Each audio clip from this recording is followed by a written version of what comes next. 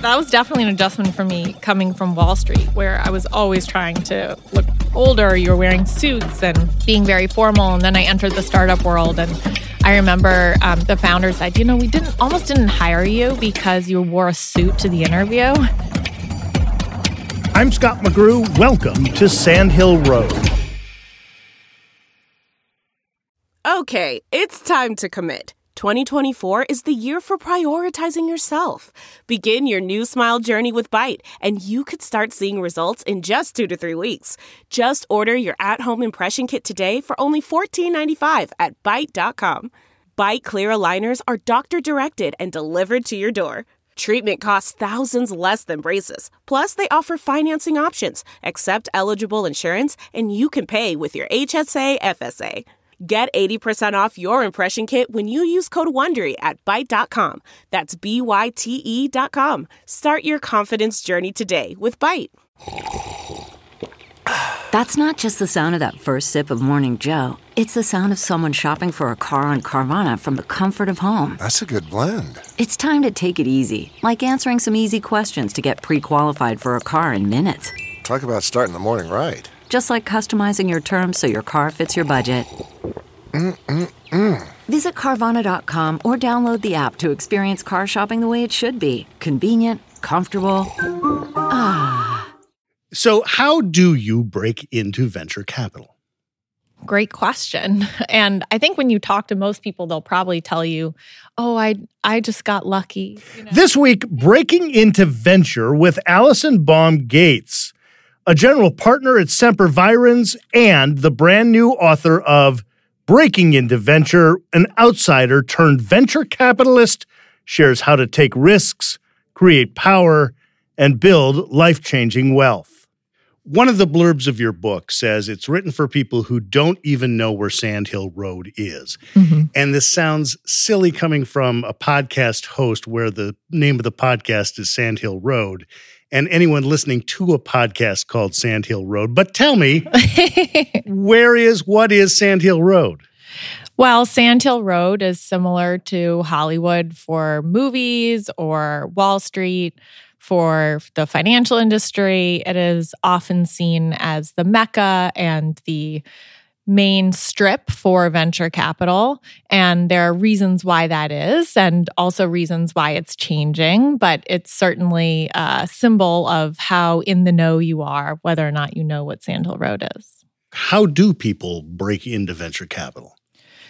There's 3 pieces, and I try to mix being kind of formulaic, right? Because there is a model that we know works, but also you have to improvise and kind of capitalize on what's unique to you. So I'm guessing the formula that works is go to Stanford or Harvard and sell a company. Yeah, exactly. So come from a rich family, go to an Ivy League school, buy a Patagonia vest, and well, that concludes it then. My guest has been, that's the book's very short, actually. So, yes, of course, there's certainly a formula that has worked historically because venture has been pretty homogenous. But today, I think if you follow kind of 3 guiding principles, you can break into venture, whether it means raising venture capital as an entrepreneur or working at a venture-backed startup, becoming an advisor. There's all these different flavors of how you can get involved. But it really comes down to 3 things, and I call them the 3 A's because I have a bad memory. So I like alliteration. One is access. So you have to have the ability to access great opportunities. That comes down to who you know. It comes down to how you tell your story, and it comes down to, how you look for these opportunities. Second piece is analyze. So how do you pick the right opportunities, especially in a world driven by technology? We have so many different choices, and how you figure out which ones to pursue or how you figure out which investments to actually make, whether that's a money investment or a time investment or a network investment, that's absolutely critical to breaking in successfully. And then the third piece is adding value. So what can you actually bring to the table? When you invest in public markets, you can't influence the outcome of the investments you make.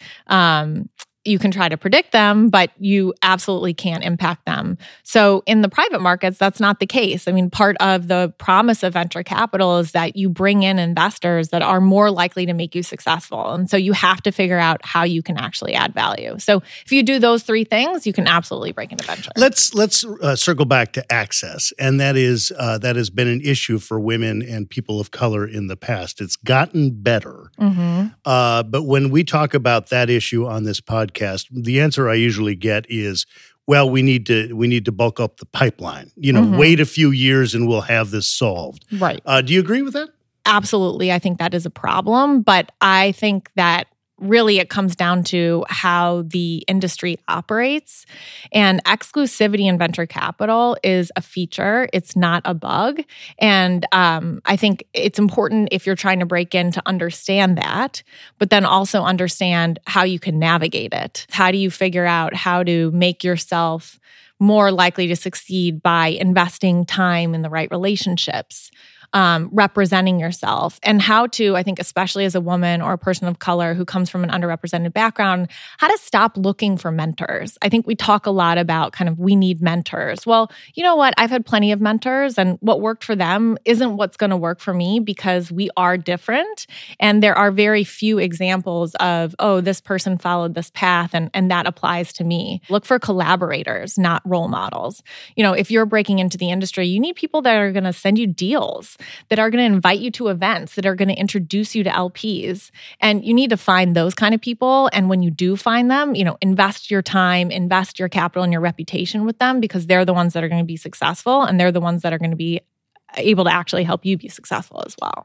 You're not shy about saying that the world of venture capital can be lucrative for people who get involved. And it is, but many VC are wealthy, but it's not something people on Sand Hill Road talk about very much. It's a bit gauche. I mean, generally speaking, the fanciest car in a Sand Hill Road parking lot is going to be like a Tesla Model S, which is a very expensive car, don't get me wrong. But we don't talk often about how profitable this business can be to the individual involved. Mm-hmm.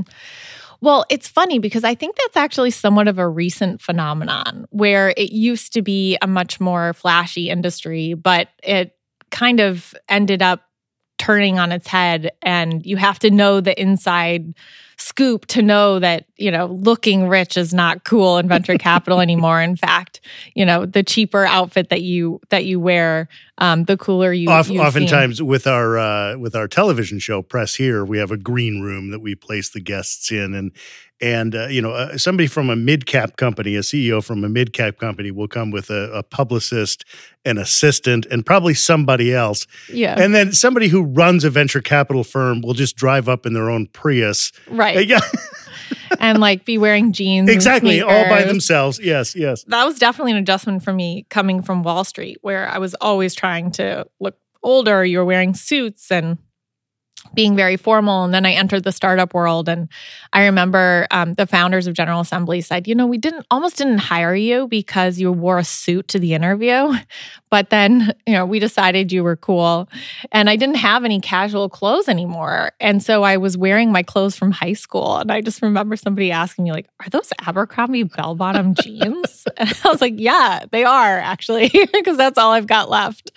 But yeah, it's funny. One of the, I interview a bunch of other general partners at venture funds in the book. And one woman I interviewed, I asked the question, when did you first learn about venture capital? Because one of the things that has always fascinated me about this industry is, of course, we're in our little bubble here where everyone knows what VC is. But when it comes to Main Street America, most people have never heard of venture capital. And so I asked everybody that I spoke to, when did you first learn about venture? And Vanessa Larco, who's an investor at NEA, told a story about how the first time she ever heard of venture capital was when she was driving here with her brother, and she saw a Lamborghini on on the highway, and she was like, wow, that's so obnoxious, so flashy. Why is there a Lamborghini in this area? And her brother said, oh, that's one of the VCs. So I think there is a fine line there. But one of the things that's so confusing about venture is we definitely have our own language. And so, it's cool to look not rich and not important, and that actually communicates how rich and important you are. So you can see why that might be confusing for somebody that hasn't spent time in this industry, right? And there's somebody, I wish I could give credit to it, but when you see a room full of people in sweatshirts and one guy in a suit, then the person in the suit is the most important room in the room. But if it's a room full of people in suits and one person's wearing a sweatshirt, that's the most important person in the room. Yep, absolutely. Although definitely applies differently to women and underrepresented minorities, I do believe. That's got to be a tougher, just even, I know women have trouble figuring out what to wear even on casual Friday, much less to a board meeting. Yes. Yeah, where everyone wears hoodies. Exactly. I don't get quite the same reaction from people when I wear hoodies. I tried, but it doesn't work. CarMax is putting peace of mind back in car shopping by putting you in the driver's seat to find a ride that's right for you. Because at CarMax, we believe you shouldn't just settle for a car. You should love your car. That's why every car we sell is CarMax certified quality, so you can be sure with upfront pricing that's the same for every customer. So don't settle. Find love at first drive and start shopping now at CarMax.com. CarMax, the way car buying should be. Delve into the shadows of the mind with Sleeping Dogs, a gripping murder mystery starring Academy Award winner Russell Crowe. Now available on digital. Crowe portrays an ex-homicide detective unraveling a brutal murder he can't recall. Uncovering secrets from his past, he learns a chilling truth. It's best to let sleeping dogs lie. Visit sleepingdogsmovie.com/Wondery to watch Sleeping Dogs, now on digital. That's sleepingdogsmovie.com/Wondery. Okay, picture this. It's Friday afternoon when a thought hits you. I can spend another weekend doing the same old whatever, or I can hop into my all-new Hyundai Santa Fe and hit the road. With available H-Track all-wheel drive and 3-row seating, my whole family can head deep into the wild. Conquer the weekend in the all-new Hyundai Santa Fe. Visit HyundaiUSA.com or call 562-314-4603 for more details. Hyundai, there's joy in every journey. I think another bias or is the trend or the darling of the month, subscription boxes, driverless cars, big data, crypto. Now we have generative AI.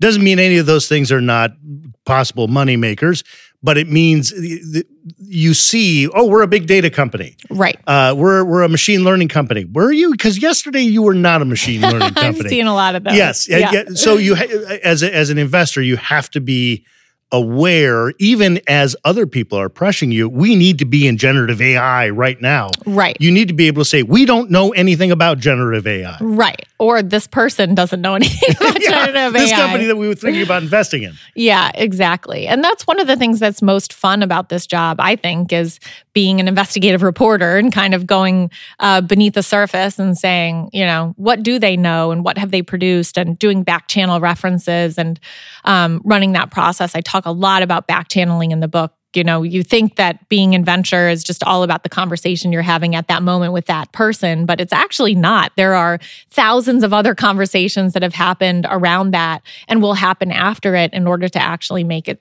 successful or worthwhile. And so doing that homework is absolutely critical.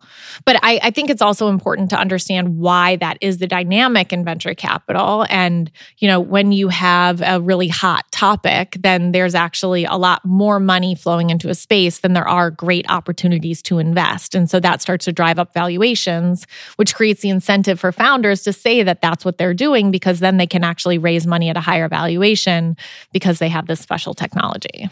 You have a degree in economics from Harvard, and you teach at both Columbia and Cal. And I kind of want to conclude with some economic thoughts. As you and I are sitting down, the latest inflation numbers just came out, up 0.5% for the month-to-month, down from summer highs. There was an article in the Wall Street Journal the other day titled, Hard or Soft Landing? Some economists see neither if growth accelerates, because we've gotten phenomenal job numbers lately. Inflation seems to be easing, but in Silicon Valley, all these layoffs, talk of, venture, withdrawing some not withdrawing current funding, but rethinking funding. Are we taking some of these threats too seriously? Because some of the data doesn't support it. Well, I mean, what does it mean to really take a threat too seriously? I suppose it's always good to be cautious and to approach any opportunity or landscape with a healthy amount of skepticism and cynicism. But I also think as venture capitalists, we are eternal optimists. Our perspective has to be that the next world-changing technology could be around the corner. There is a lot of money that is sitting on the sidelines in venture capital waiting to invest. And we've been in an environment, the disruption of the pandemic was definitely a catalyst for the adoption of new technologies and rethinking the way we do things. We always talk about disruption, and here we go, we had the disruption. But now we have to sort through what happened and what things will look like in the long term. And there has been a lot of investment in new companies that they were able to get early traction. And so signals have been mixed. And so I think for now, it comes back to really doing great diligence and looking for founders that know how to navigate uncertain times. But this is a more exciting time than ever for venture capital. There will be some carnage. I think there are a lot of companies out there that have been funded that shouldn't have been. And you have to remember that the venture capital model is that, a lot of your companies will go to zero. Failure is part of the process. And so now is the time when we're going to see really big winners emerge. And growth is not free. It will come at a cost. And founders that know how to navigate that will do well in the long run, for sure. Allison Baum Gates, her new book is Breaking into Venture. Next week on Sand Hill Road, Tomasz Tungus.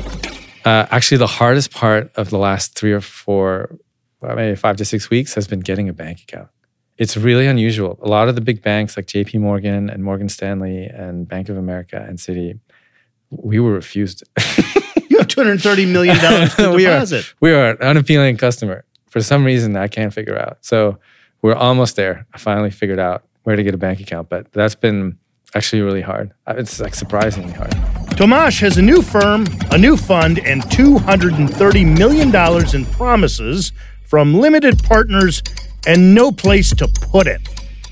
Hey, favor before we go, give us a review, a thumbs up or stars or whatever your podcast platform uses, or a thumbs down. I'm not telling you what to do. But the very existence of that review helps surface the podcast to other listeners, so more people around the nation and the world hear the tales of Sand Hill Road. Sand Hill Road is produced by Sean Myers under the leadership of Sarah Bueno and Stephanie Adruni. For more interviews with Silicon Valley's most influential entrepreneurs, check me out on TV at Press Here. That's Sunday mornings on NBC Bay Area and everywhere in the world on iTunes and at PressHereTV.com.